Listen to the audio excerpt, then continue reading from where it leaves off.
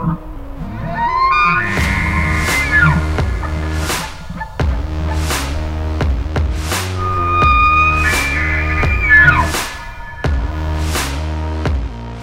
everyone, welcome to this week's episode of the podcast, which is brought to you by OnPointPodcast.com. Yep, finally got our website up and running. There's hats, shirts, decals on there that you can go on there, support the podcast, get you guys some on-point gear to show everybody else that you listen to the podcast, that you do make that extra effort, that you do care about being the best you can be with your gear, hunting knowledge, all that stuff. At OnPointPodcast.com, all that's available, plus links to the YouTube channel, links to the podcasts for other folks that you want to get to check out the podcast. It's all there, all in one central little website. It's pretty easy to navigate. We're constantly going to be adding new hats and stickers and shirts, and just go on there, check it out, and let me know what you think. And if you have some extra money, please purchase something on there, help the podcast grow. But I sincerely appreciate everybody that has supported the podcast so far, and just really appreciate everybody that takes the time to go do that. As always, leave a 5-star review for the podcast if you want to help it grow even further. A comment will also get you entered in a giveaway. So on Instagram currently right now, some of our giveaways is I'm giving away a free hat of your choice if you win on the Instagram post. And then there's also one for the Elk Calling Academy that we will be posting tonight with Mike Batiste. You get 2 free elk calling basically lessons, elk hunting lessons from Mike Batiste. That's a $60 value that Mike and I are working together to give you guys, and totally excited to see what you guys can come out with after getting those 2 free lessons from the Elk Calling Academy. This episode, I sit down with Naldo Sherpa, who is a taxidermy. That's his Instagram name.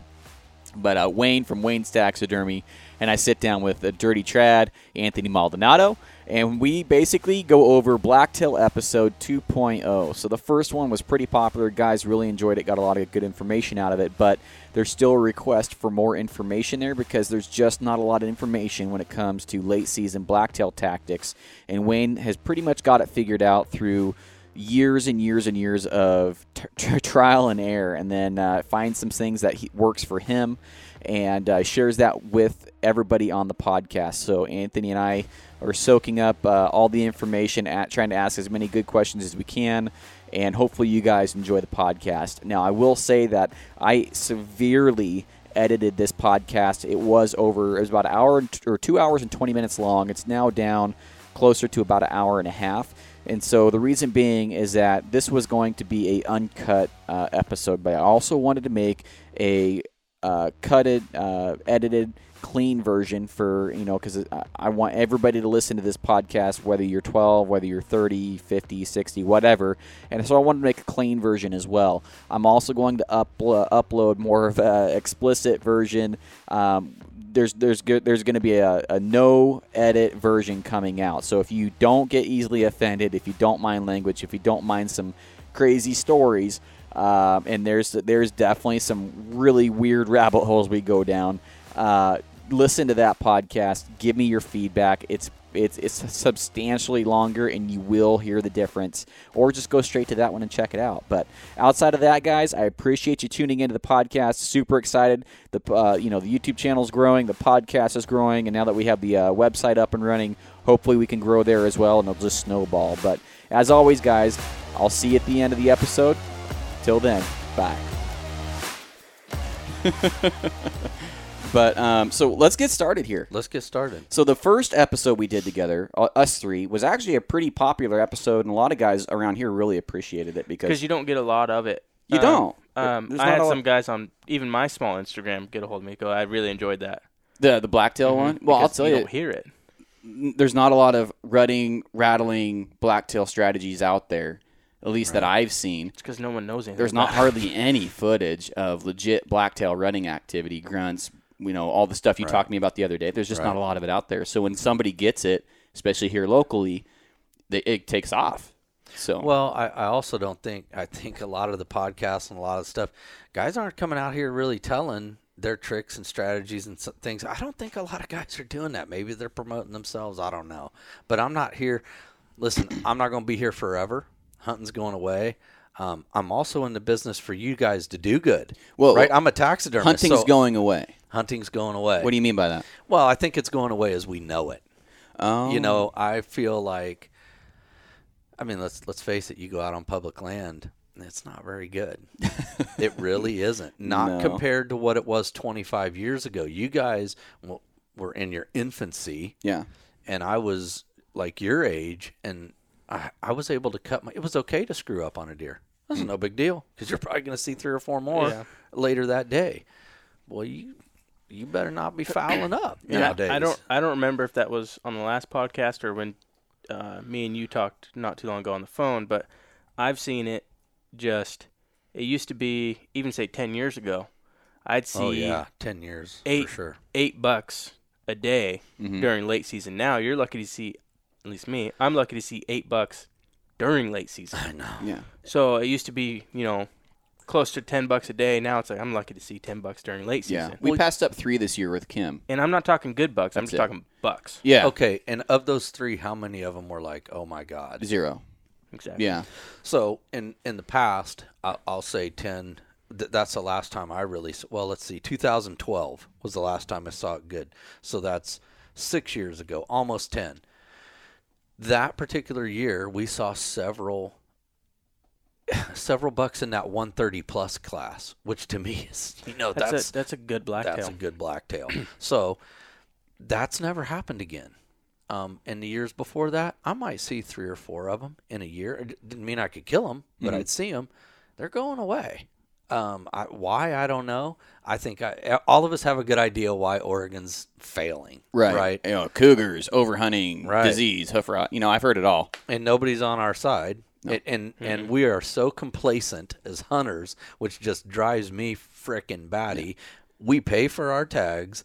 We buy all the crap that they're shoveling down our throats because we think we need it. And we go out there, and sometimes we're successful. A lot of times most of us aren't. And we never throw a fit. We ain't never bitching about it except for to each other. And that's not working. At some point, you got to belly up and say, look, we need stuff done to get this back on track. We got one guy that says, isn't the total number of hunters going down? And the trends, they're rebounding from what I understand. And I think it's also geographically in certain areas. I will argue that point till my grave. How could they be going down? Look at the populace. Yeah. I mean, okay, I'm almost 50, so the huge difference between you guys and me, right? But when I was a kid, there weren't this many people. There's this many people now.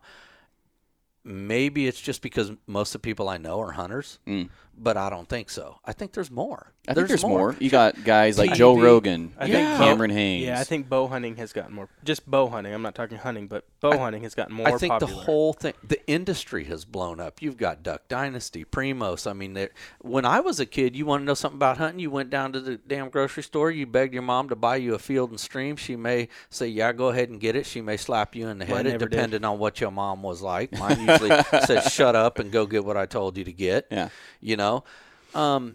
You read it. You found it that way. And now it's right at your fingertips. Anything you want to know, anything you want to buy, if you've got the dough, they got it. It's waiting there. They want you to buy it. Right.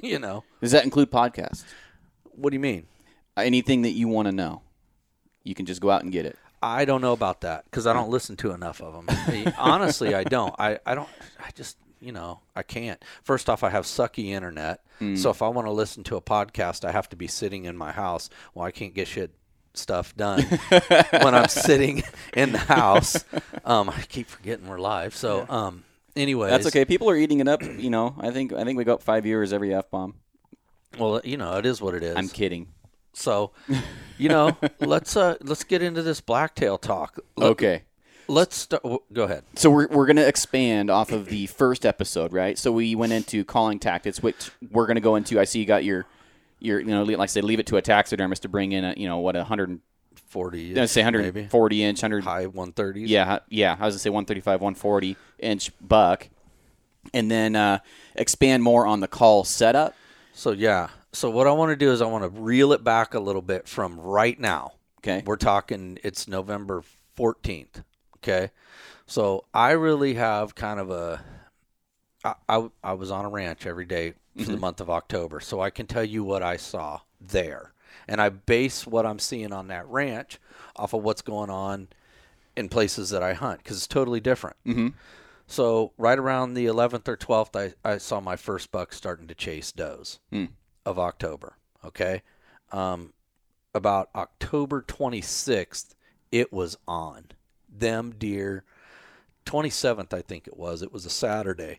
Those deer were running does everywhere. I had a client out here from Missouri. Hell, it was hard to shoot a deer because they wouldn't stop. Mm-hmm. They were just going nuts. I watched 2 bucks snort wheezing, and they did it like 4 times. That's a sound it's a vocalization that you don't hardly ever hear. Right. And I realized that this little thing right here, it can't duplicate it. I'm still trying to figure it out. I practice every day in the shop, and it's like, no, that ain't what it sounded like. How in the heck do they do that? The funny thing about these bucks is they would snort wheeze, so they'd initially inhale, and you could hear it, and it was like a high pitch. It was like, hee, and then they'd be all puffed up, right? They never attacked each other. They'd just tear up poison oak. And then they'd do that, and then they'd circle each other all bristled up and then rub on poison oak. Do you think that's a blacktail thing, or do you think you would get that with whitetails here? No, I think the whitetails would probably duke it out. Yeah. But here's the interesting fact about this whole scenario and what I wanted to get at. Mm-hmm. These deer were doing this, snort wheezing, circling each other. They did it, like I said, maybe 4 times, right? Mm-hmm. There's a doe there.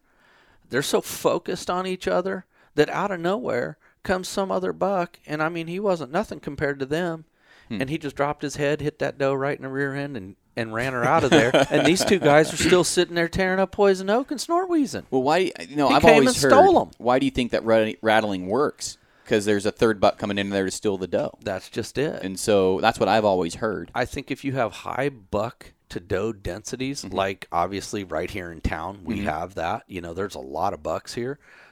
You have better odds. So rattling that weekend, or that, you know, in October would have been great that weekend there, right? October 27th. I think last week here, just driving back and forth on the freeway, you see the amount of dead deer. I was going to say, that's how you know the rut's on. Right. They're full on chasing right now. So they're not even standing with does. I didn't see them really standing with does until would have been November 4th, I think, the last day of the youth weekend in the valley. Yep. Okay, so we're not talking about everywhere else. We're talking about in the valley.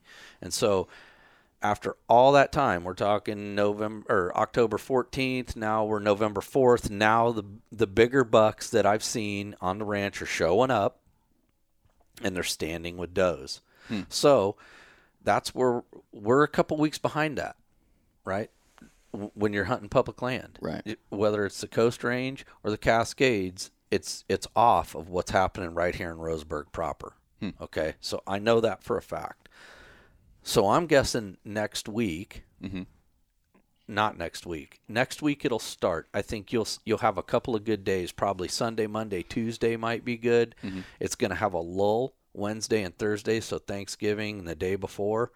And then I think that next weekend and the week after that should be off the hook. And that's when the biggest of the big bucks are going to come out. Well, I from my experience with hunting, East I-5 late season, it seems like the week and weekend of Thanksgiving is always the hottest weekend around here for buck activity.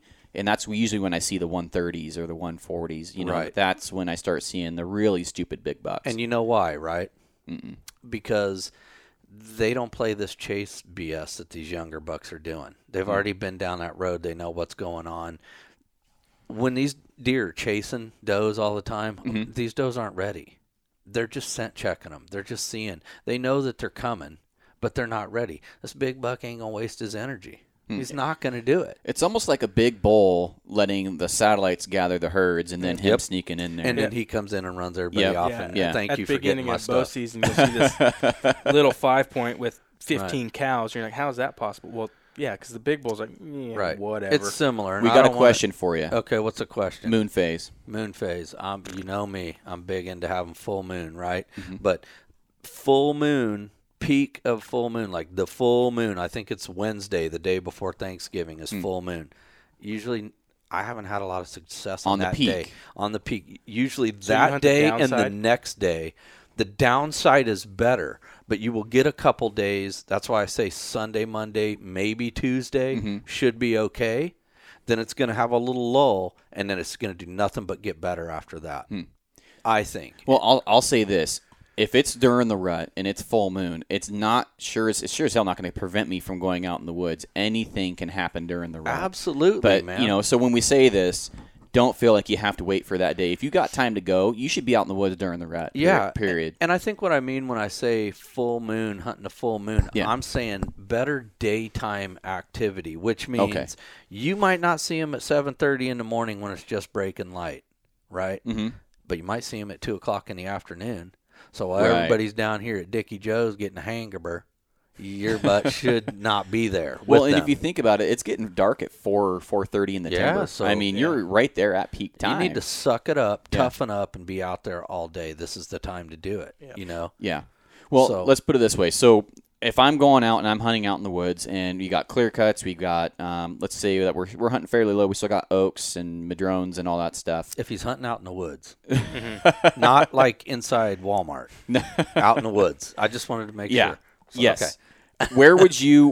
How do you pick a calling setup? Because most of the guys or bucks that I see tending does typically seem to be in that nice open wooded area. They're not. Some of them are in the thick stuff, and maybe that's why I don't see them in the thick stuff because it's harder. But I see a lot in like these semi-wooded areas, sometimes on private property out in the open field. But a lot of what I've seen has been in that 50, 60-yard shot kind of thinned areas. That's back when we talked about this before. I call that a transition area. Uh-huh. Okay, so it's that the open field's usually where they like to feed, right? But then that transition area, there's some feed in there, and then that's usually right on the edge of where they like to bed. Okay, so how I pick a setup.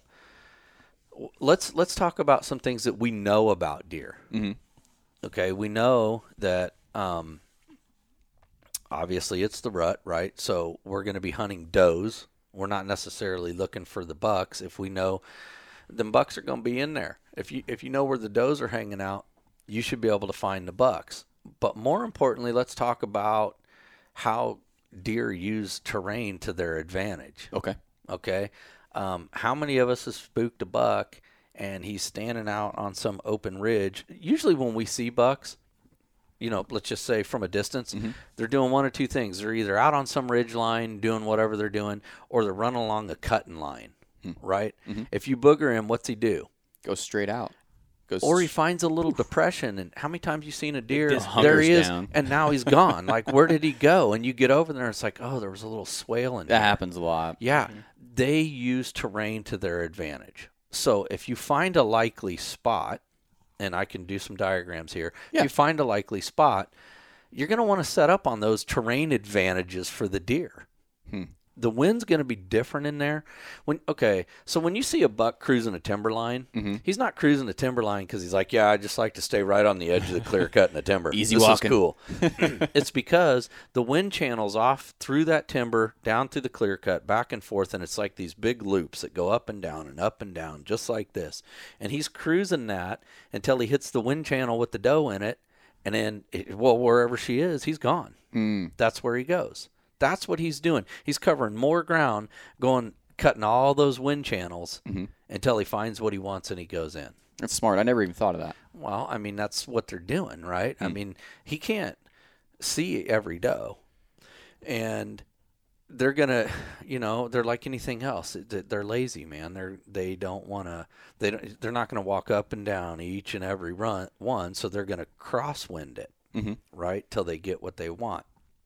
That's how most of us get busted also, right? Crosswind. They hear you calling, oh, I can't see him. Well, if I drop down below him or I have the wind in his advantage, he's going to get it, right?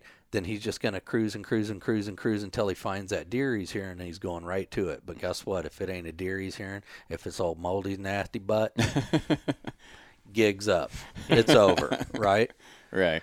So the whole idea is similar. The way we've been successful is similar to an elk setup.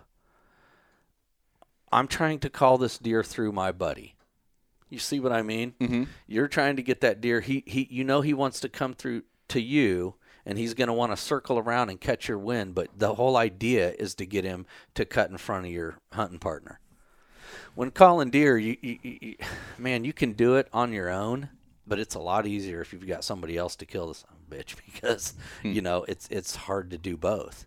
Most of the time you're going to get caught with crap in your hands. Right. You can be up here like this. It doesn't work. Right. So if you've got a partner that can, get in an advantageous spot, then you can usually screw them. I mean, it does come down to movement. Obviously, they're looking for you. Natural blinds are great. They're all over the place. Get yourself in there to where you can see that maybe you only have a shot here and maybe a shot here, and it's going to, allow you to be able to draw and do things like that. Talking about shooting lanes, I've thought about doing this, and I'm not actually, I've never actually done it. I'm not ambitious enough to actually go out and do it. Have either of you guys ever actually gone through the woods, cut out lanes, and then tried to funnel them into, use the brush to funnel them into where you want to go? Where the blind is right now is it's more of a natural funnel, but I made shooting lanes in there for her. Did you put brush in areas so they had to go? No, so what I mean by natural is it's flat for about 75 yards, and then it dumps way off, and then it's flat again, and that flat section is where this blind is, then it dumps off again. Well, right at the end of this dump, there's only a small section that's like dirt. The rest of it's rock bluff. So they're either going to be on the upside of that, or they have to be on the bottom side, which puts them within 30 yards because they're not mountain. I mean, it's like sheer rock. So they're not going to try to maneuver on a rock face when they can just walk on the bottom. Right. So that's where that's at. So, and then obviously I brushed the blind and stuff. But no, I use that natural funnel because I know they're not. Like I said, they could be on the upside of it, I guess. But I just always wondered about cutting brush out for lanes and then actually putting that brush just strategically in areas to make them. Guys do it. I've never done it. I've never had it either. It makes sense. Use trees and stuff like that. I try not to be cutting a whole bunch of stuff. Like I like to find those big fir trees or whatever, cedars, where the branches come all the way to the ground and I can tuck myself back in there. And depending on whether I want to be standing up or sitting down or whatever I want, I always take a pair of like nippers and I'll just clip off. Okay, this is all I need. Okay, I got plenty of room in here. Boom, I'm good to go. Interesting. I need to get him here, or it ain't going to happen. Sometimes it does, sometimes it doesn't. It just depends. Yeah, no, that's really interesting. So going in, you're holding a snort wheeze looking thing. What is that? I just picked it up. Yeah, it's a grunt tube / snort wheeze tube. Or I usually use it like if a doe blows. I'll blow back at her, and a lot of times it's just like confusing, like, I mean, it's almost like barking back at a knock. knock. They're kind of dizzy, and so sometimes it'll just calm them down enough to where they'll shut up, and you can move on. Anytime you're moving in the woods in the dark, you're liable to get a doe get to blowing. Yep. And so if you can sound like another doe blowing, it's like, oh, what are these idiots all worked up over? You know what I mean? Yeah. But when it's dead silent and she's the only one making noise, usually after that, you hear the thumpity thump, and now they're gone. Yep. If anything you can do to trick them or manipulate them into thinking that you're something normal, I try and do that. So let's go into that a little bit more. So when would you, because we're talking about having densely populated buck areas, if you have a not so densely populated buck area, would you use less rattling tactics, more calling tactics? Yes. Okay. Yes. As a matter of fact, I don't rattle much. Really? I'll go back over that again. I use these for two different reasons. In the past, I put this little orange thing on here, and obviously we're not seeing it now, but I'll take a picture of it for you. So you can supplement this with a lot of things. Oh my God, my phone! I didn't turn it down. I'm gonna turn it down. There you go. You can Christ. Noob. Well, man, I mean, seriously, you guys. Oh. Yeah, We invited him. Yeah. At least we're not live, so we're Jesus. good. Here's the thing. I already said I'm almost 50. Here goes you the expect podcast. me to play with this goddamn phone and be able to manipulate it. I don't even know nothing about it. I'm lucky I can answer the thing. So, anyway, screw you guys. We like to use these orange deals. I brought this today because it was something I looked at and I thought, oh, well, you could probably get away with that. Uh-huh. So I was talking earlier about setting up to where your hunting partner can see you because you can see stuff he can't. And this is a great flagging method. If you can get away with it, and you better be paying attention to the deer, this is a good way to warn him, hey, something's coming. You better get ready. In the past, we've used little sticks that we just wrap with flagger tape, orange flagger tape. We originally tried to do it with just this white antler. Hey, if I see something, I'll hold the white antler up. Well, that is about the same color as a lot of stuff in the woods. So it didn't work. He's like, I didn't see it. Well, were you paying for it? I was looking, Right. So I was like, okay, we got to do something different. So then I tried like a beanie cap that I could just pull out of my coat, and it got us busted. And I got all pissed and butthurt about it. So I said, okay, I'm never doing that again. So then we went to the sticks to where, I'll have it sitting here. And if you see that come into my shooting lane, so it's just a very slight movement and I can do it when the deer can't see me, something's coming up. So yeah, I'll watch around, but every once in a while, or quite a bit, it's kind of like checking your mirrors every 2 seconds, man. You need to be looking over here too, and make sure, because I might see something you don't that you can't hear. But this is a great thing, and you could have it right there on the antler and still work them and be like, hey, don't do that, but obviously. Hey, you guys. So it's a great tool if anything orange to say, hey, man, something's coming. So get ready and get your stuff situated. You can't always, it's up to them. Really, it's always been up to Tyler. I can't be like, yeah, shoot this buck if we're in a setup like this, because I can't say a word. And I may flag him because I just see a deer coming. It could be a little fork and horn. And it has been before, and it's just like, oh, well, I got him all riled up over nothing. Yeah. But it doesn't matter. He still needed to be ready, right? Because it could have been the big boy. So think about that. If you're setting up hunting with somebody else, you need to have a way so that they know that you can give them a heads up. Okay, so where are we going with this? We were heading towards when are you going to be calling or when are you going to be rattling? Okay, and stuff. right. But so you say I don't. You asked if I rattled a lot during the late season, and I don't. And the reason I don't is because I don't think they're really getting at it too often. Will they? Yeah, they'll probably. If a couple of bucks meet up, they're probably going to fight over a doe, but. I don't think they're like whitetails. Well, they're not like whitetails. And the other thing is if you're talking about a place that doesn't have a whole lot of bucks, likelihood of 2 bucks running into each other, probably slim and none anyway. Yeah.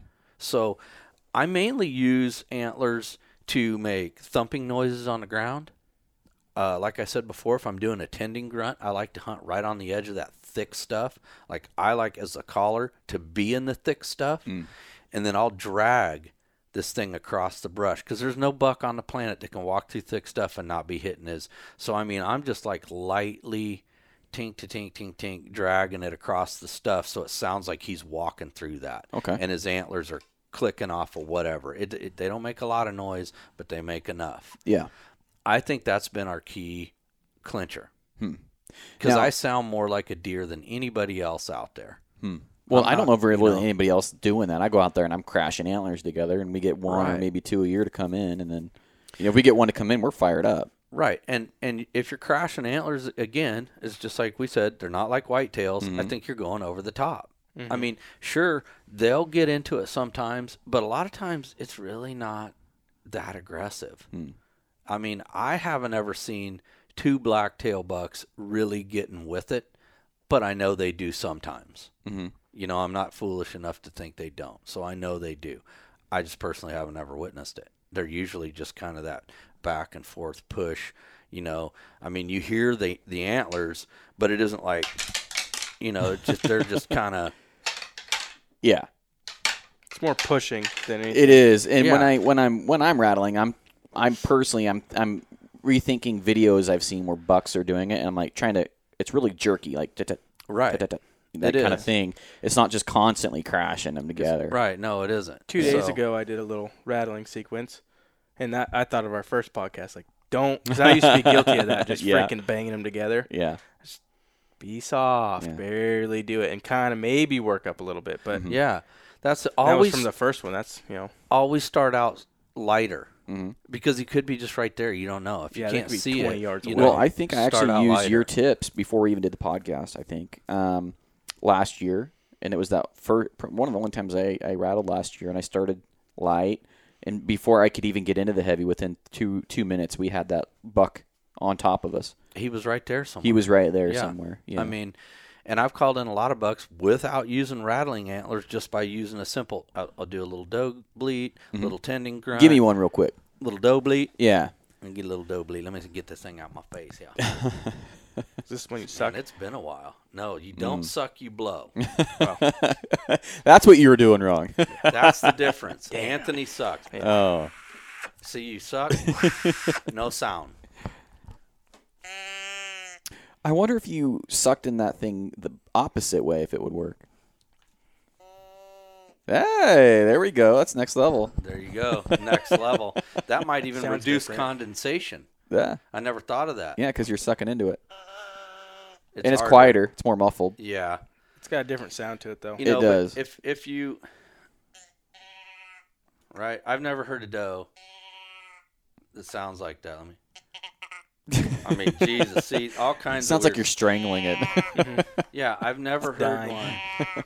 I wonder if this little Primos can's like the hoochie mama of the But Elkwoods. if you know, I think all Primo's calls. Yeah. if you just light like that, Huh. that's all you got to do. And then I'll tending grunt, which I don't know where my Larry Jones. Yeah, here's my old Larry Jones. He is getting old. Yeah, me too. So you I know, think you're he's just like gonna, 80 now. Hmm.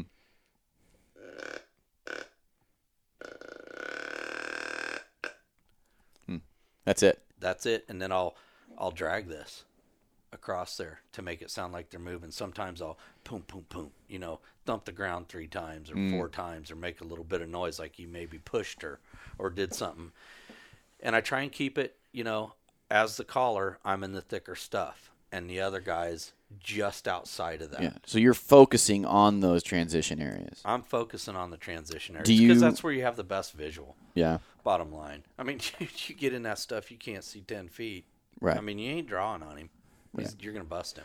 I've called them into the 60-yard stuff, rattling by myself using a log kind of as a big blind, and I'd keep the Right. antlers down low and stuff. And then, I always kept getting busted. I called in 2 bucks. That was one of the only times I ever called in multiple bucks on a stand that I saw, and they're just coming in so weary. Oh, yeah. I mean, and they're all different. That's the funny thing. Some will run in, and, man, I hate the ones that are running because usually they'll just keep running. Like, you can't. See ya. They're gone. You can't do anything to stop them. They Yeah. just keep going. A lot of times, though, there's bucks there that you don't even see. Yeah. I was actually talking to somebody who said they were rattling in. They were trying to rattle some deer in this weekend. He said he rattled for a little while, got his stuff together, and then the buck spooked. And Oh. I'm like, yep, been there before. That rule number 1, when you make a calling sequence, the last one you do, you sit there for a long time, How long we talking?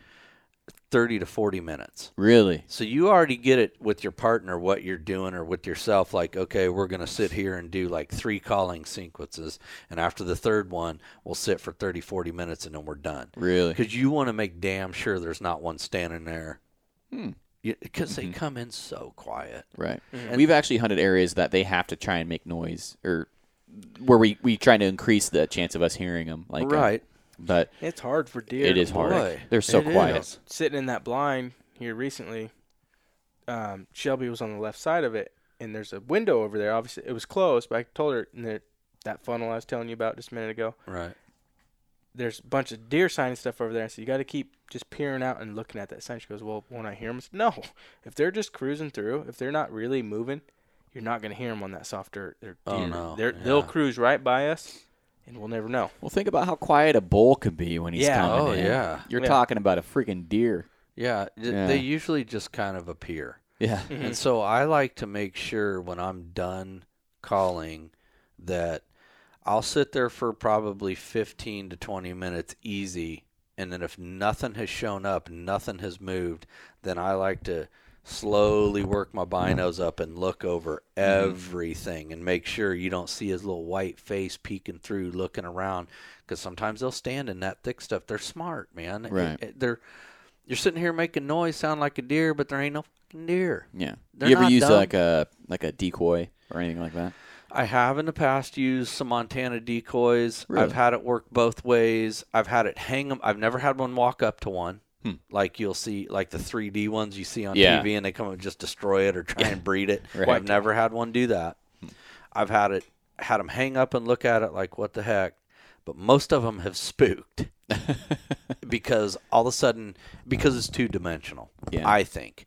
Like they're walking, and then all of a sudden, here's this deer. Like, whoa, this son of a bitch just popped out of the ground. Right. That's what I've noticed. I'm not saying other guys haven't had success. That's been my experience with it. So I typically don't use one. But let's talk about some other things you can use, right? Let's say scents are great. That's where I'm going. So let's say there's a buck working an area. Rubs. He's there. Maybe you've even seen him. Maybe you hunt a little piece, and on the way to work, it's like, oh, that sucker's right there with these does. He probably ain't going nowhere for a couple days. There's two things you can do.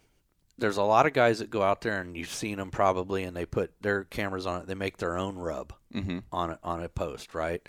Well, all I've seen them doing is throwing deer pee around the bottom of it and rubbing this thing to make it look like a rub. That's not a great mock rub. You want a great mock rub? When your wife shoots that deer, you need to skin him down to the eyeballs right in front of the antlers and keep that piece of hide, put it in the freezer. I'm going to tell you why in a minute.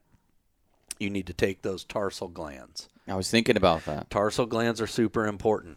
Like I said, I'll go back to just being on the ranch and guiding these guys. I'm cutting every tarsal gland off. I put it in the freezer. Can you guys have some? No. Mine.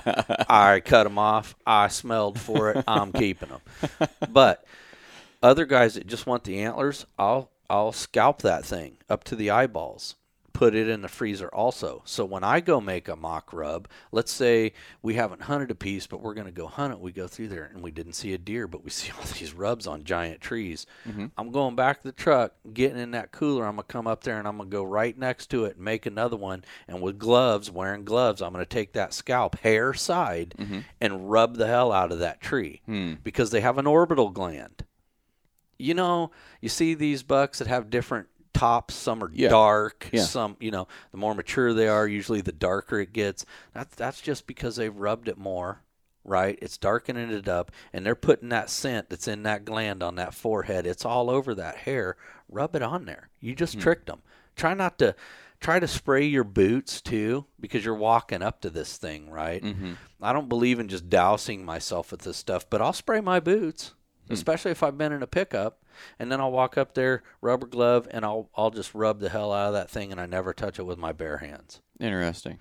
The other thing I'll do is once I do that and I know that buck's there, I'll go find another place that's 6-7 feet up in the air, and I tie on that tarsal gland. I'll pull a branch down, tie it on there, and let it go. And now that buck has a different scent, right? He don't belong there. He already knows he don't. Plus, he's rubbing my trees. I don't think so. That's going to bring that buck back. He's going to be looking. So now, when you go back in and you use these tactics with the little doe bleat and the tending grunt and the noise, he's like, there, that son of a bitch is. And I'm telling you, it will up your game. So you're really creating this scenario, not just going in there, hitting and quitting. You're going to go in there and you find the right spot, because we've had plenty of these areas. And I'm sure every blacktail hunter has. Sure. And you're creating this build-up. How would you ever put a blind up and sit on that and wait? I have. Or a tree stand? I've done both, and I hate both. Because you're sitting in there or what? Well, yeah, the longer you stay in, boring number one. Number two, cold as hell. the worst part is over time you're putting your scent in there because you just keep going back and keep going back. I'll go in there and hunt one day and be like, oh my God, look at this. I didn't realize this was in there because maybe I haven't been in there for a year. Mm-hmm. And then that's when I'm going to make the setup. I could go in there and it's like, well, nothing's been going on, so there's no reason for me to put a tarsal gland out. Mm-hmm. But I'll usually, if weather, wind and everything permitting, I'll do that, and then the very next day I'm in there again. And I'm trying to get this deer to commit to my rouge, if you will. Okay. Because that's what you're doing. You're trying to make him believe that all of a sudden somebody new moved in, and they don't dig that crap. Yeah. They don't, especially if he's been holding down that fort, Well, I've noticed that if you can get inside of a buck or a bull or whatever, you name it, you get inside their wheelhouse where they want to be. It doesn't really matter as long as you can imitate that competition. That's it. It'll work. That's it. So I'm not using it with synthetic crap. I'm not going down to your local goodie store and buying Tink 69 and one deer, one bottle, and I'm not dogging that stuff. I'm sure it works fine, but why would I do that when I have access to the real thing? Right. The real McCoy. Put it in a Ziploc, seal it up in your vacuum sealer, whatever it takes, put it in the freezer. It's going to be fresh. The only one. I'm a rookie. I'm a rookie. Oh my gosh. So now I'm really going to talk It's Anthony's turn now. Yeah, No, you I'm better gonna make turn sure. your stuff See, I down. thought I turned mine on silent, but apparently I didn't. Some people think they do good things, and they don't. But, so that's the whole gig here, is you're trying to imitate, you're trying to be a deer as much as you can. And I don't think for years these guys have done that. They go in there, they do what they've seen on TV, on YouTube, on Primos, on whatever. And I'm not saying it doesn't work, but I hear a lot of guys say, hey man, I've tried rattling a bunch of times. It don't do me no good. Then add some flavor to it. And you don't even know if it worked or not. You know what I mean? With blacktails, they're not coming in. We talked about this last time. They're not coming in bugling. They're not coming in. Well, what do you mean you don't know if it works or not? Because now some bitch is laying there dead, and I just No, put what an I'm arrow saying through is him. like- Guess what? It fucking works. He could come and go, and you wouldn't gonna even have know to it Yeah, sometimes. you can set up rattle for 10 minutes, and if you're leaving 5 minutes later, a buck might have come your way, but you already abandoned your plan. Well, that's why I go back to saying, man, you need Just to sit sit. there for 30, 40 minutes and Yeah. make sure that it's been quiet long enough that probably not going to show up at this point. Yeah, because, I mean, like I said earlier, with the banging the horns together, I was guilty of that too. We'd rattle for 10, 15 minutes, do whatever, and leave 5 minutes later. Well, something could have wandered by, Right. I don't know. So, let's they're go not back making noise. to terrain. So Anthony was talking about, basically it sounds like you've got your blind set up on a little bench. Mm-hmm. That's what it is, right? Yep. We all know deer like to be on benches. They're gonna pick an easy route. I like to look for ones that, it's steep up above, it's steep down below, and usually steep off a third side, but maybe kind of tapers down into a draw on the other side. They're usually going to be coming up out of that taper. That's exactly where this one You know is. what I mean? So they're coming up, right? You see, Yeah. I mean, dude been around a little bit. I ain't no spring chicken like some people. A lot of times they're coming from the top side. The top side, but they are working down that. It's still steep behind that blind, but it's not. Above and below it are way steeper. Right. But it's just a little bench, and they're just working their way down. That's what you want to find, those setups. A lot of the stuff that I hunt in the high country, it's relatively flat. So you're dying to find a place with some terrain features. And just like what you've got right there, those are perfect examples. They're going to use that little divot to come up or come through. They're going to use that terrain in a certain way, and you just need to place yourself along it. I got a question for you, both of you guys. So, sitting in a blind, you both have done it, and I've never done that. Well, you're not missing out. Okay. I see most of these blacktails, in my opinion, the big ones that you're really getting, the guys that kill them in and out every year. There are a lot of times they're sitting over bait, and they're getting those does to keep coming in there. Yep. What's your guys' take on that? I mean, if you want to do that, do it. Yeah, you're right. Most of the guys that shoot good quality blacktails every year are either in a tree stand over a bunch of friggin' apples, right, or blind or something. Man, that's some lame ass shit to me. I mean, if you want to do it, Dude, I don't think there's anything wrong with it. I just was curious what you guys, if you guys have had success with it, especially in the late season. Who couldn't have success with a whole bunch of apples out there? So I started. I mean, Anthony guilty. Yeah. So this is it's not a bad thing. Where the blind is now is a new spot to me as of May. Is the first. I've been in there, but it's the first time I've really scouted it and really done any research in there. Well, we got 2 big ass apple trees in the backyard. Yeah. And they are dropping apples like crazy. Like you can't eat enough of them to keep up with it. So yeah, I was throwing them out there in front of that camera. Okay. Why is he not hunting over his apple tree? I'm not even. Well, I don't know. I have seen 2 nice bucks in the backyard. Yeah. Okay, well, see, smoke them right from the porch and save yourself the trip, man. Have coffee, be watching your Oprah, Nah, just leave the back door open, lean out. As soon as they went hard horn, they disappeared. But here's the thing. For me, I don't want to do it that way. Yeah. That's me. If your success and you're cool with it and you love doing it that way, do it that way. You don't even need to call deer then. All you got to do is dump apples. As long as the does are coming to it, eventually he's going to show up. Right. And man, I don't fault anybody for doing stuff the way they want to do it. Yeah. I really don't. But that's not how I'm going to do it. You know, I've been thinking about doing it the last couple years, but just the same reason I don't do it for elk. I'm not getting that full experience. I'm not getting the bugles. I'd rather find them naturally. Well, I ain't packing no apples in to kill no elk. Screw that. Do they even eat apples? I don't know. I don't know. I know these deer tear those apples up. Yeah, I'm sure. Yeah. You know, this time what's weird of year, it's is pumpkins. What I have I love noticed pumpkins. is apple scented things, they won't touch it. Really? Real apples, those apples it ain't a real apple. Those apples don't make it a day or two. But So they won't touch apple scented things. nope. Same as So why do we think that synthetic deer pee works? Marketing. marketing. Boom. Yeah. Yeah. Let's think about it, guys. I mean, Or they seriously, use the more aggressive whitetail as their marketing. those of you that are listening to this podcast, really sit back and think about what we're talking about right now. Someone's going to hate you for this, but I don't, someone. someone at some point has had success with it, and and that's going to be the end-all factor. And that's great. And I'll tell you what, if you're going to hate me for that, go ahead and get in line because it's fucking huge. I got a bunch of other shit people hate me for. I'm not really worried if you're mad at me over deer pee or apple-scented products. I really don't care. People get fired up about their deer piss. Well, get all mad about it. We'll all get mad.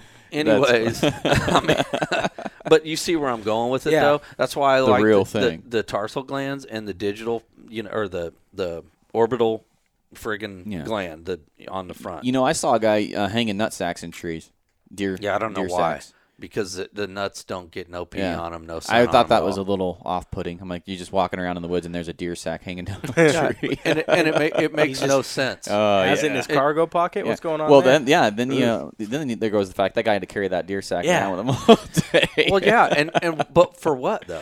Yeah. We all know the scents down between their legs. And if the guy really isn't sure, the next time you get a deer down, go ahead and stuff your nose up in his nuts and see if you get any odor. It's not there. It's down between their legs. The metatarsal gland. That's it. Yeah, I think that's what they call it. It's pointless to do that. It doesn't make any sense. Yeah.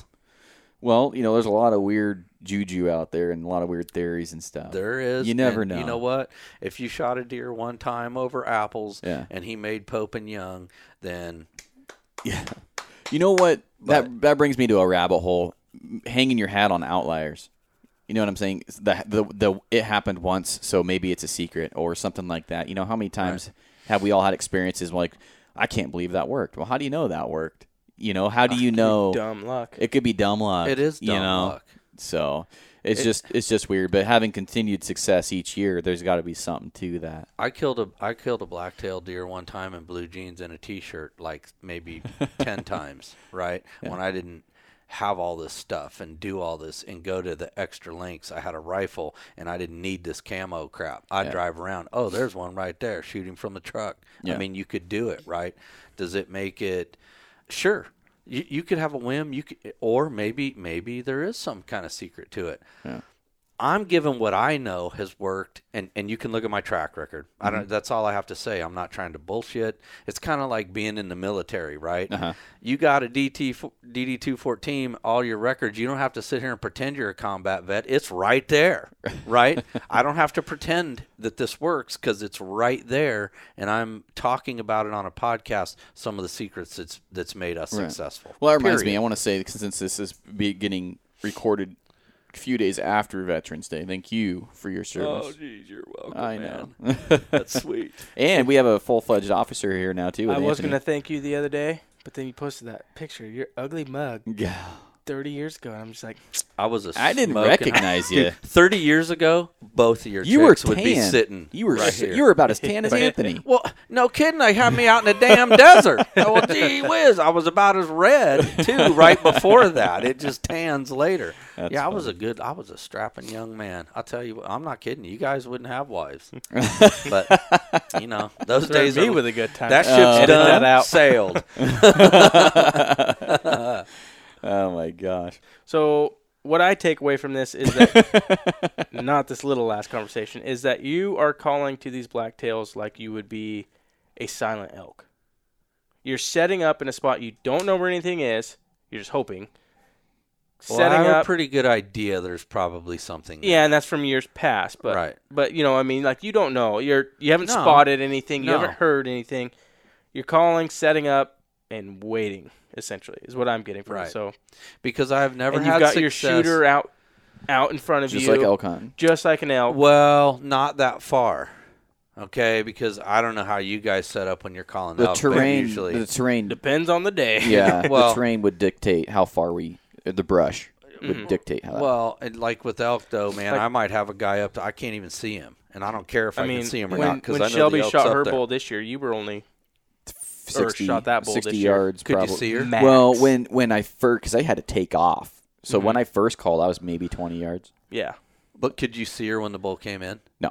Yeah, ish. No. I think if you'd have looked, I found this really thick, tiny clump of I trees, think and if I you'd just have went looked hard- ape shit in there, and I had that bull fired up. I'm usually not more than, I don't know, 30, 40 yards. I was farther than I mean, that. I don't get that far. I want Yeah. to be able to see, because I want to be able to read his mannerisms too.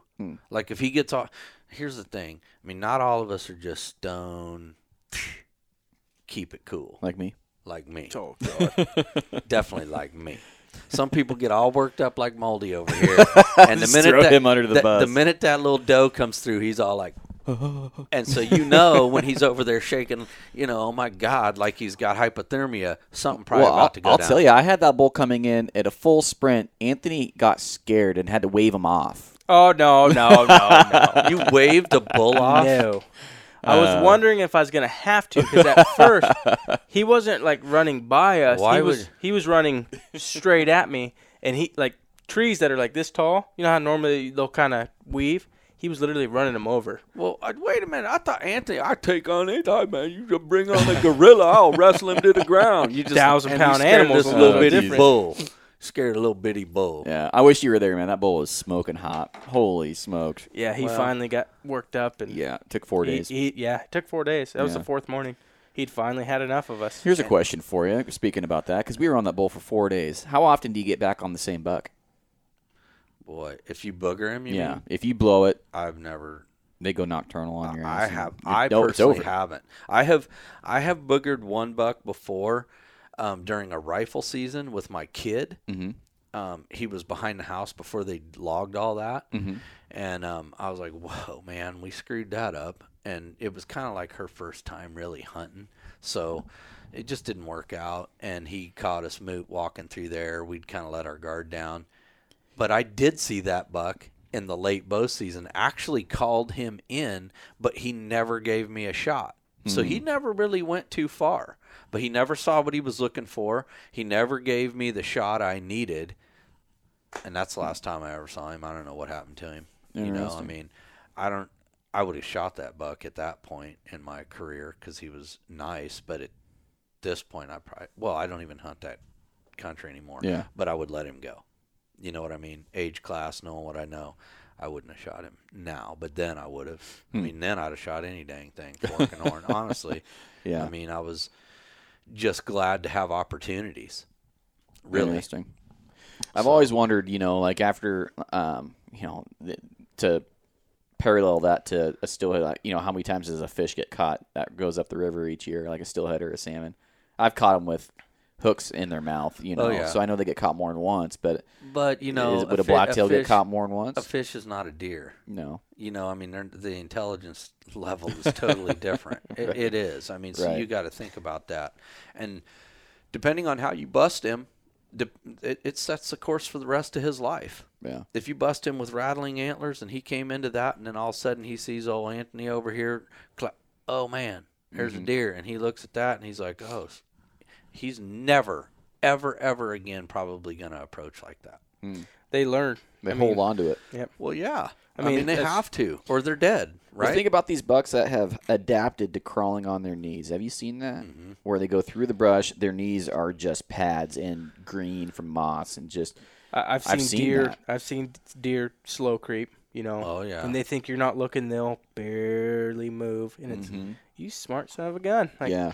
I know. I see you, and I see what you're doing. Or as soon as you turn their head or turn your back, yeah, they're gone. Where Yep. did you learn to do that? Yep. And usually they're big 4 points. Yep. They're too smart. They do all kinds of crazy stuff. I mean, So weather snaps. We've had some 26-degree, 25-degree Love it. days. What's weather do for you during the rep? I mean, I've had some good days no matter what it was doing. Uh-huh. I used to think cold and clear. If you get it where it's frosty and it's clear, been. it's Yeah. like it's been. It's great, and Really? and I still think it is. But I've had great success in more open stuff, like right on the edge of clear cuts or in clear cuts when it's ultra windy. Yeah. They don't want to Same be in thing the with timber, so they go out into that opening, and here they are, and they still want to rut. We're talking but- probably 30, 40-mile-an-hour winds, though. I mean, Oh, yeah, it's not usually just a big wind. 10-mile-an-hour wind. Like big enough that one Shit's year, falling. I missed a friggin' deer like 3 times because of the wind. Oh, really? But he never heard nothing. It was so windy, he didn't even know I was shooting at Yeah. him. And so, snow, I love it if it's snowing, especially if it's snowed and it's fresh and it's kind of, that quiet. The quiet snow, the you know, powdery. the quiet, powdery stuff. You've got good traction. Okay, well, they were here. It just started snowing this morning or whatever. They were just here. That helps you get a little bit. You can cover some ground and shorten up the distance, and maybe it'll help when you go to call them. I don't really think – I mean, they got to live in it. Right. So I wouldn't worry about what the weather is. But it seems like I've seen probably really good rut activity on times when it's cold and clear. We've had really good days raining. Obviously, blacktail rain. you know. Yeah. And I think that's a little bit different for whitetail guys because they're always not. And I may be wrong here, but it seems like a lot of the whitetail guys are the nicer, or maybe in the early season. But when they get rain, they don't seem as active as our blacktail do. The Columbia whitetails don't want to really be out in it. Really? I don't know why. They just don't. You'd think they'd be the same as a black. They live in it. You'd think, yeah. But they're not. They'll hold up when it's raining for Yeah. whatever reason. But the rain for the blacktails. Well, the difference between a Columbia whitetail and a blacktail is a lot of times these whitetails, they kind of want to lay in some open stuff, right? Down in the grassy stuff. Poison oak or briar patches where it's relatively open, they can see, right? And then they hunker way down. Blacktails are staying up in the timber. So when you get rain and there's still leaves and stuff, all that stuff's making noise. It's almost like it being a super windy day, right? It gets them up, it gets them moving. They can't hear stuff. They need to be able to see it. So they're going to get up, they're going to look, they're going to get the wind right, and they're going to go. Well, I'll tell you, this is just my theory. You can tell me if I might have said this in the last podcast for blacktails, is when it's raining, the deer rely obviously on their senses to stay alive. When it's raining, they lose hearing, they lose smell because all the flowers, plants, trees, they all start getting a little bit more pungent. You can just smell the rain. See, but scent sticks better when it's wet. Yeah. Okay, so what's something that you see a dog or a dog's nose is always wet? When deer are rutting, they're constantly licking their nose. Yeah. If you look at deer that are in full rut, a lot of times they'll have little gray spots because they've literally licked the color off of their nose. They've licked it that much. It'll turn pink. I wish I would have took some pictures of some of the bucks off the ranch this year because they were at that point. Where, really? Look at that pink spot. He just licked it until it turned pink. So they're constantly licking because that moisture helps scent molecules stick. Interesting. So that's a good way to get busted too. When it's wet out, you're leaving all kinds of scent, and it's staying. You've heard the theory it's hard for a dog to pick up a cougar track when it's dry, right? Have you ever heard that? I heard that the other day. Okay, so it's really hard for them because it's dry out. There's no moisture to hold the scent molecules. Same thing. That's what they do because that's how the wind blows, and then it's bouncing off of every little crease and crevice, so it may be going like this, and then all of a sudden it just blows back this direction. But he's cruising, cutting lines, looking for which one she's on, and once he finds it, he's going to go up that wind channel till he finds the doe. That's what they're doing. Okay, it's pretty simple. It's pretty easy to figure out. If you don't believe me, watch them enough times, you'll understand what I'm talking about. So, like Anthony said, they're going to come side hill, either from this side, it doesn't matter. They're coming from some way, and they're going to use this bench. They're all going to cross over these little saddles. What I generally like to do is, if it's brushy enough, I want to be set up. Let's say, I know like Anthony's talking, they're coming from here and they're coming down and then they're going to go through here. I want to be set up here so I can see that, and I want my shooter here. Because the reason they're doing this is because you got wind coming up like this, right? They're walking in, or you've got wind coming in from their back. Let me rephrase what they're walking in where they can see, and the wind's coming from their back, right? Generally. Every morning I've been in there, the wind is, exactly what you're saying. Right. They typically come from above the blind, and Right. the wind's usually blowing Right. with so them. That's the way they want to travel because they can't see behind them, but they can see in front of them. So if I'm here and I'm calling him and he's coming down, I'm going to see him before my shooter does. So I should be able to give him a heads up, hey, something's coming. And that thing's going to come, and he's going to do just like what he wants to do. If he doesn't see me from here, he's more than likely going to come down here and try and get up underneath me and win me. Now, so what I'm hoping for is that my partner has seen him do that. And now he can give me a heads up, and I'm going to actually spin around quiet as I can and hopefully shoot this sucker somewhere in here before he gets here because the wind's going to screw me. But you see how I'm setting it up? The wind's going to be coming a certain way. All you got to do is get your shooter out of that wind channel, and you get below it because you know the deer are coming this way, or you assume they're going to. Right. You see what I'm saying? Yeah. So you can give him a heads up. Heads up dude, it makes all the difference in the world. It's the difference between, hey, I know something's coming, or, oh my God, there's a deer right there, and now you got to move. If he knows something's coming, he can be adjusted. He can be at full draw. He may have to let down. It just depends on what the deer's doing, if it's taking its time or not. But more than likely, if I got the orange, that means get ready. Here he comes, and he's going to come broadside. I'm going to try and stop him, grunt, whatever. And he's going to be looking at me, and he's going to get laced. That makes sense. Now it's my turn. But you see what I'm saying? So you're trying to screw them over that way. And you always got to know they're going to have the wind, whatever direction they're going, that wind's going to be at their back generally. If they're coming through stuff like this. Obviously, if he's checking wind channels, he ain't paying attention to no wind. You see what I'm saying? But let's say you're up here calling, and this deer's running along this cutting line, and he hears you. You're already at a disadvantage. You're already screwed because he's just going to keep on coming. You may never even see him. You may have seen him over here messing right on the edge of the clear cut, but he hears you. He's not going to come up here. He already knows the wind's blowing down. He's going to come right up underneath you. Whatever you do, you have to make sure that you have wind in your face because it's not going to be in theirs. It's usually going to be at their rear. Really? Okay. Well, that always makes sense. I mean, hunting with the wind in your face, right? But there's more of a science to why on their end. Yes, it there's would be definitely important. more of a science. The other thing I'll say too is, let's say they're out in the open and they're coming into timber. You've watched elk do this. Generally in the morning, the wind's pushing downhill. Right. Deer can't see in that thick ass timber. So guess where they're doing now? They're going uphill into the wind. Mm-hmm. So you need to kind of make sure that you're in a good spot no matter what, and you're below wherever they're going to be if that wind's coming down. Obviously, as the thermals rise, the wind switches and blah, blah, blah, blah, blah. The other problem with this is sometimes on some of these you can get some switchy, screwy wind. And On the benches. Yeah. My suggestion is if it's switchy and screwy that day, don't hunt it. Go somewhere else. Have more than one setup picked out. Yeah. But these kind of things are great. Also, if saddles, anywhere where it dips in like that, any kind of terrain feature where you have a spot where deer can basically feel like they're covered, it's a great place to set up.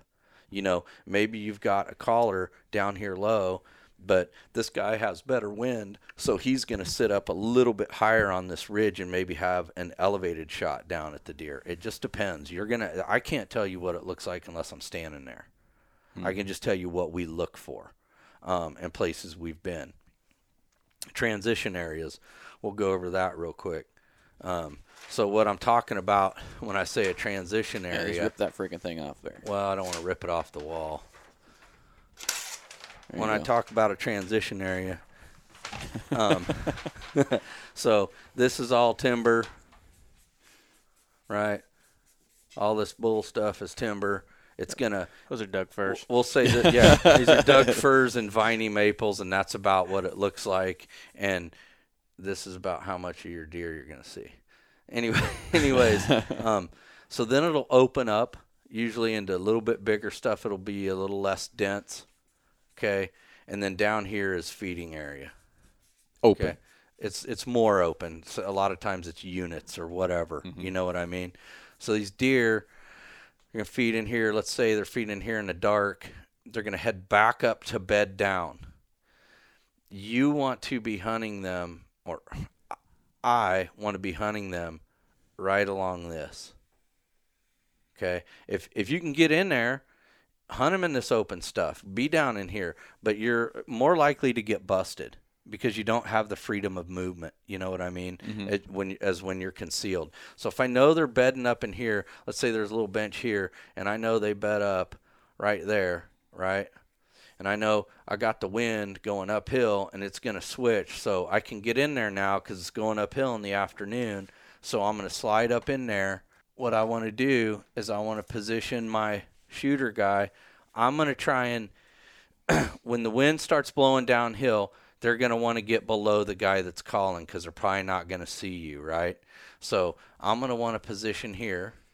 The wind's going to be coming like this, right? Mm-hmm. He's probably not going to come directly to you. He's going to meander around. If he can't see you because it's so thick, what he's going to do is he's going to try and come down like this. This is what most of them do that I've noticed, is they'll come well down below you and try and catch that wind. I want my shooter somewhere here. I want him to be able to see me, but I want to try and pull that deer in between us. So he's got that shot somewhere in here. Okay. Doesn't always work, Right. but that's my goal. Right. You know what I mean? And so sometimes they come clear around here. Boom, busted.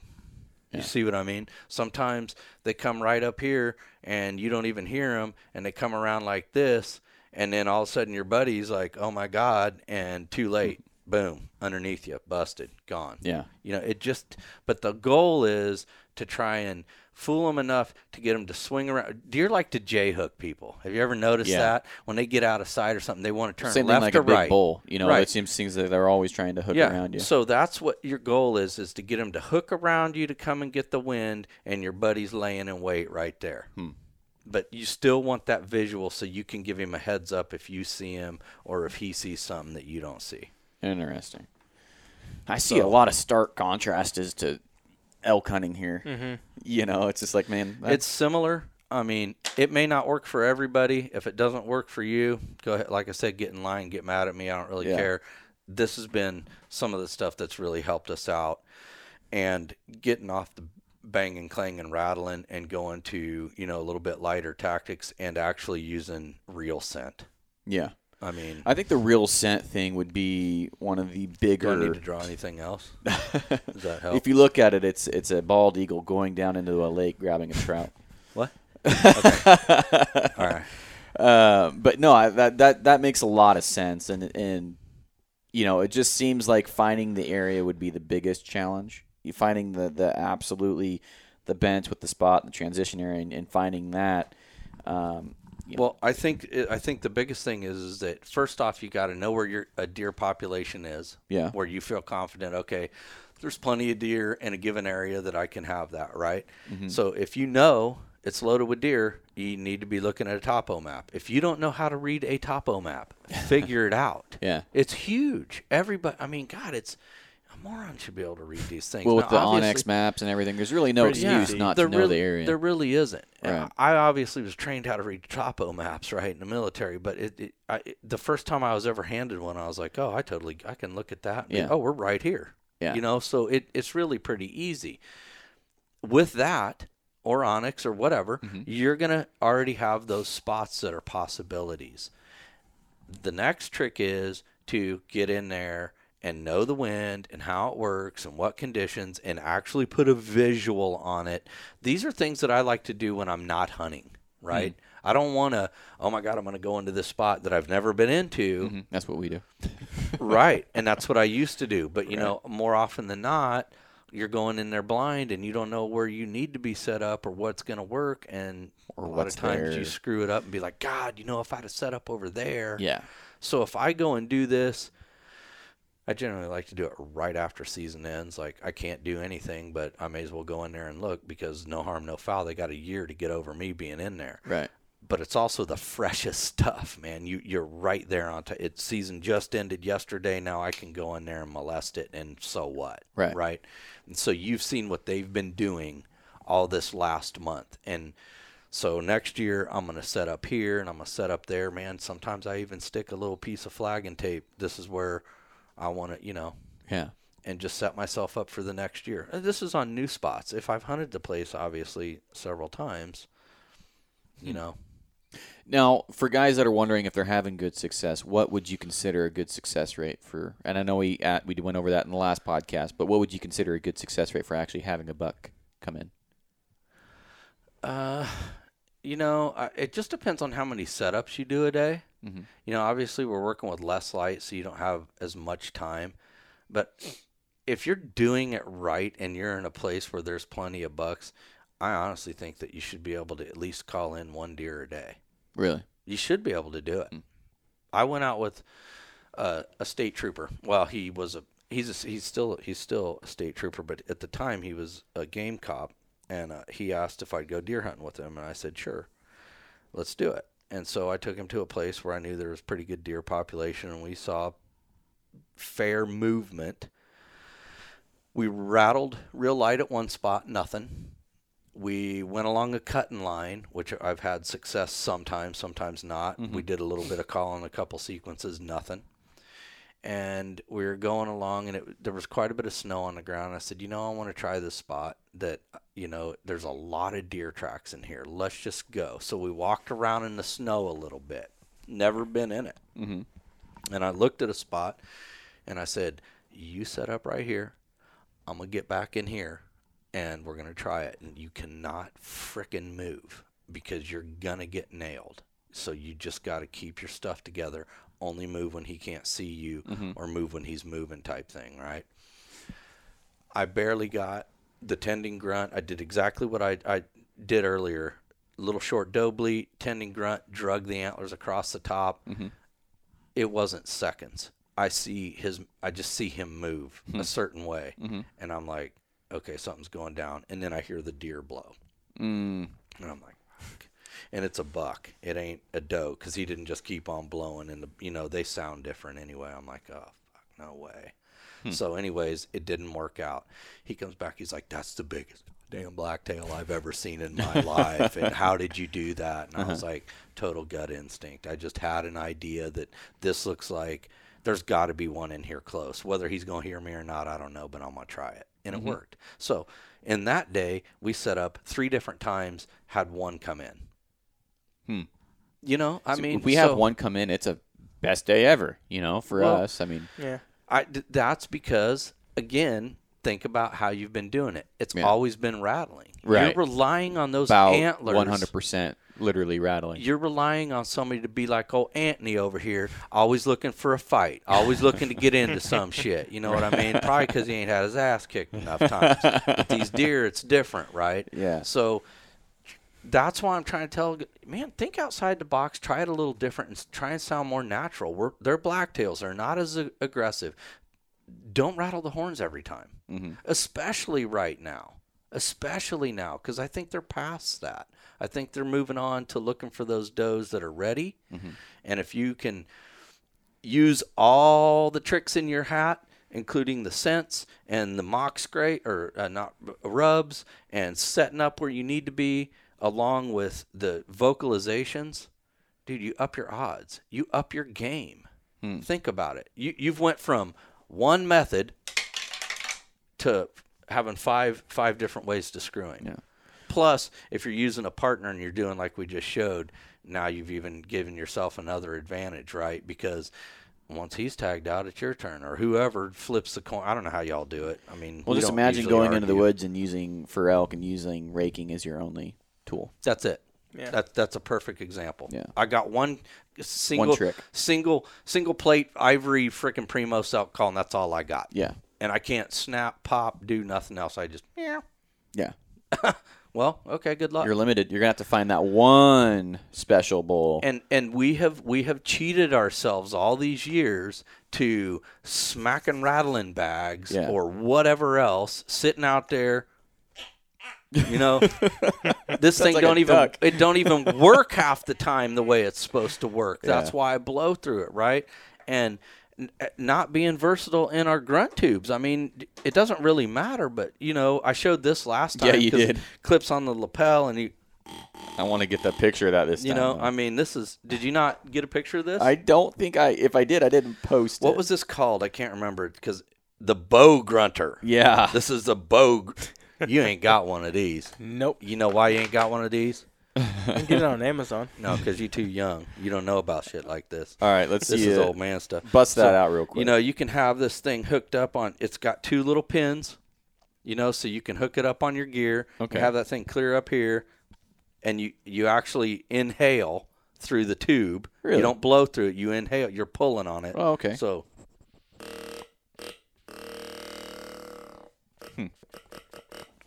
And it's hooked up on your gear, leaves you hands free, you know.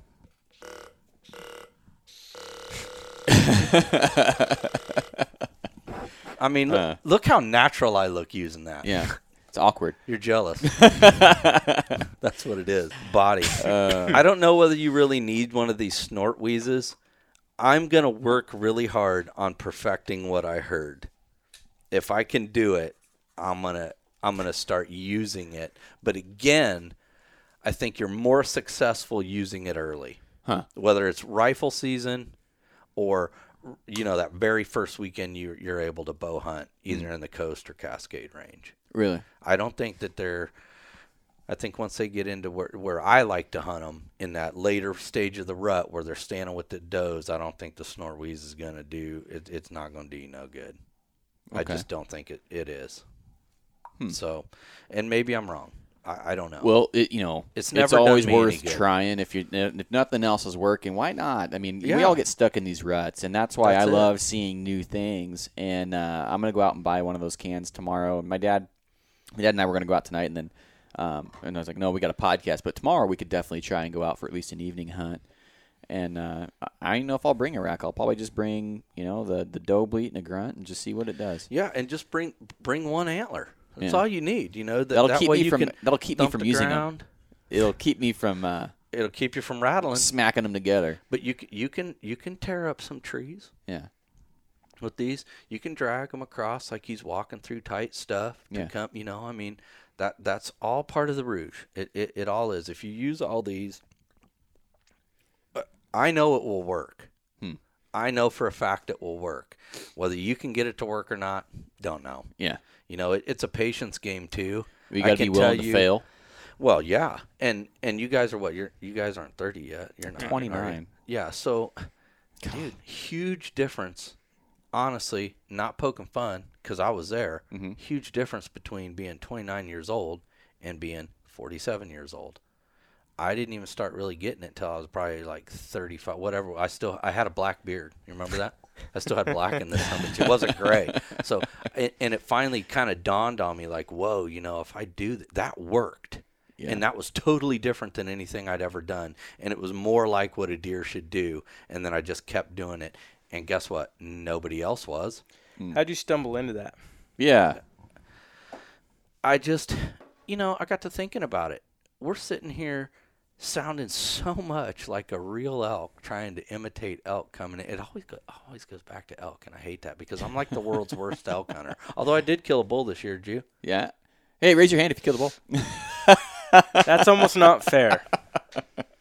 I got a total of about 7 hours to hunt for myself. Hey, that's all I needed. I needed 2. I did almost make it happen. 2 hours. Yeah. Blind squirrel. That's weird. Yeah. Huh. Tyler, you know, I'm not even going to tell you. I'm just going to shove the knife, and then I'm going to twist it a little bit. And so we killed a bull. Anthony, you didn't? Yeah, never mind. Yeah, a few hours, almost killed him with my recurve. Dirty trad. Oh, whatever. Wheelbows. Almost. Here we go. We're talking about hand grenades here? Yeah, and horseshoes, evidently. I talk crap, but my buck was killed with a compound. So, but think about it. We've been using bugles, and people been busting stuff up and raking trees yep. and doing all kinds of stuff. And how come we just been flipping the can over, burp, burp, and beating these rattle bags to that plastic shit that's not real and it's not working? Right. And why are we rattling when that phase of the rut's already passed? Why are we still doing it? I mean, it's not understanding.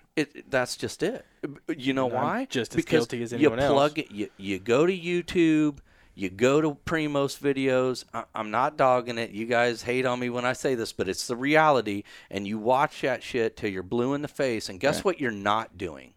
You're not getting out in the woods and getting around this wildlife and seeing what's really going on. Getting your own. You're not getting your own. Yeah. I mean, these guys aren't on here telling you how to do it. They're showing you what they did. Right.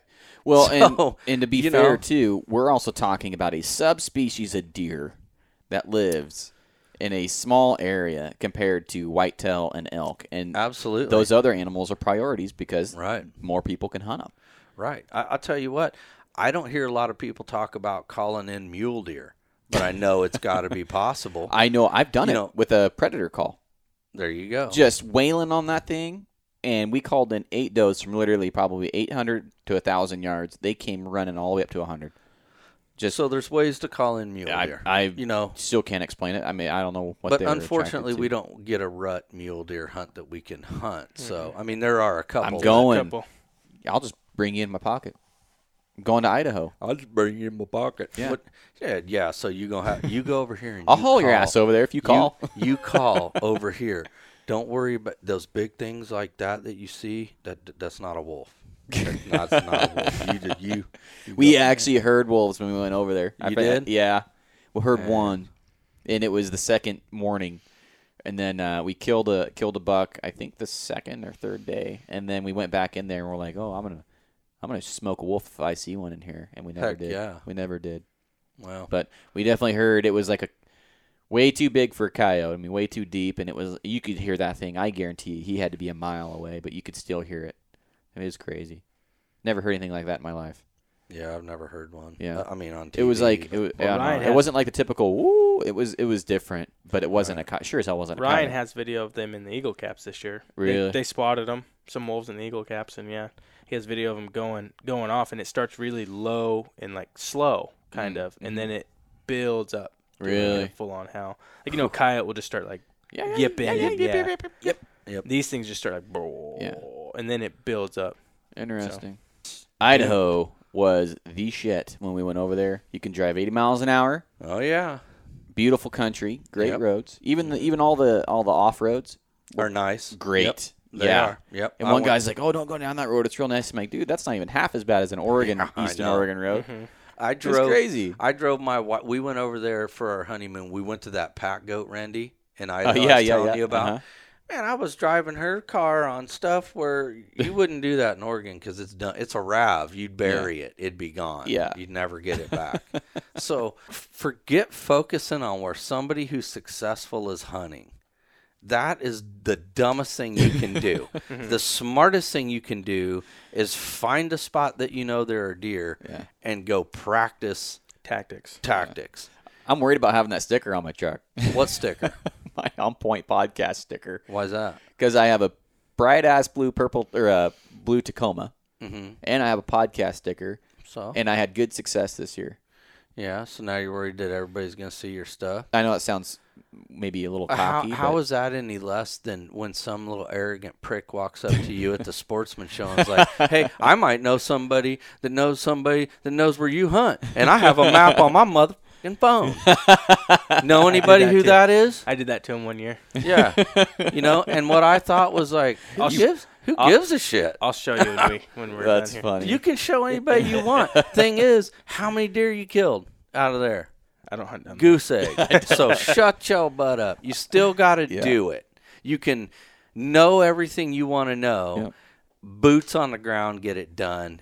Doing it gets it done. You can watch. You can listen to every podcast. You can watch every YouTube. You can have every Primos video. Yeah. You can go to Anthony and get my map collection. He's probably going to start selling it at, what is it, Dirty Trad? Wayne's fucking personal map collection, whatever. You can have that. Yeah. It's not going to do you any good if you don't get out there and try it. Right. You just got to try it. And if it's not working, try it somewhere else or just change it up a little bit. Just do something a little different, you know? We're going to have to go out this year maybe, and I can watch you in action, film you, and maybe watch this. You got a tag? No, I'm tagged out. Oh. That's how fucking good I am. Okay, that is... Yeah, all these guys are posting. I how can't wait stupid till is this? late season blacktail. And I'm like, man, And the screw three of you us, guys. I know. three of us That's what sitting I'm here. thinking, too, actually. yeah, talking all this late season stuff, and the three of us were done in September. Yeah, that's None of us are on late that's the season this worst year. part. But you know what? On an ending note with that, Yes. a buddy of mine's kid drew interstate. Mm-hmm.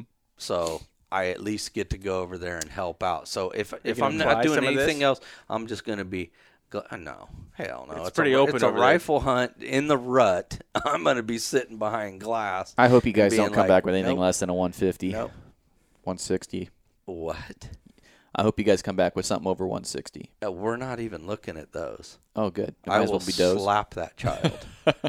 You put your time in. You're 180 plus. I think so. I mean, and I know so. you just Well, you're on patience the, is you're the on key the, in there. Yeah. You're on the migration there. Well, yeah, and that. So you guys probably don't know this kid, but he's won my big buck contest a couple of times, and he has some giant black. Well, I hope he comes back with a fork and horn. Is then. it the little skinny kid with glasses? No, Oh. he don't wear no glasses, and he's not little anymore. I call him a kid.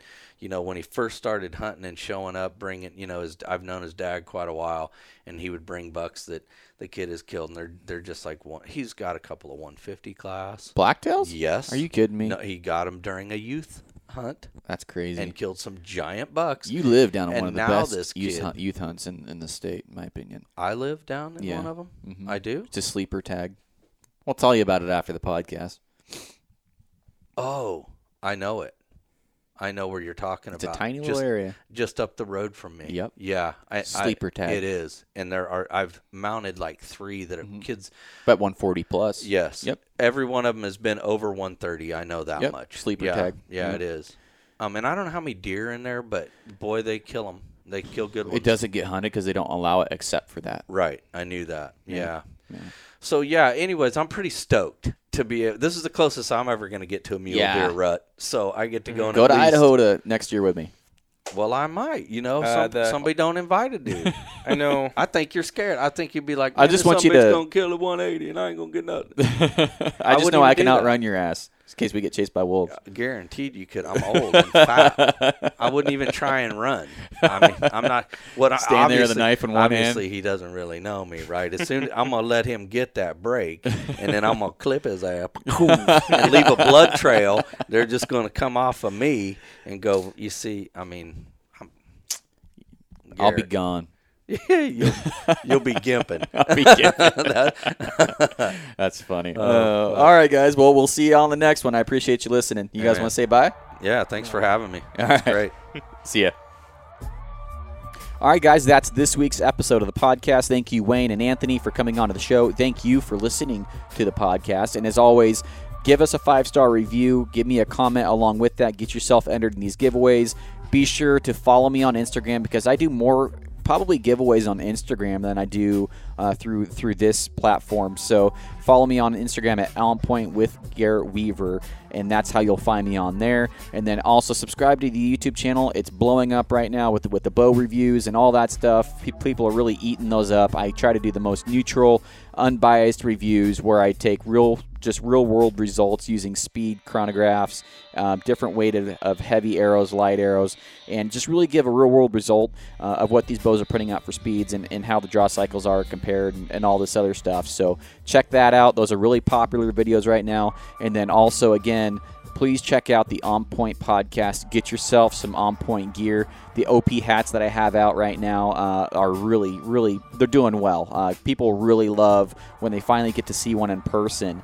They look slick. I mean, there's no stitching on the leather. It's used with a very cool heat compound glue that the guy here locally figured out how to do it after bunches of trial and error, has found out a way to heat press these patches onto these hats, and they look really slick. Got tons of different colors, 112s and 115s for folks with smaller heads like me, and then window decals, and I have more stickers coming that are a lot smaller, OP emblem stickers. So lots of cool stuff coming out there. Shirts are out of stock. We're working at getting those back in. But as always, guys, appreciate the support, and I'll see you on the next one. Bye.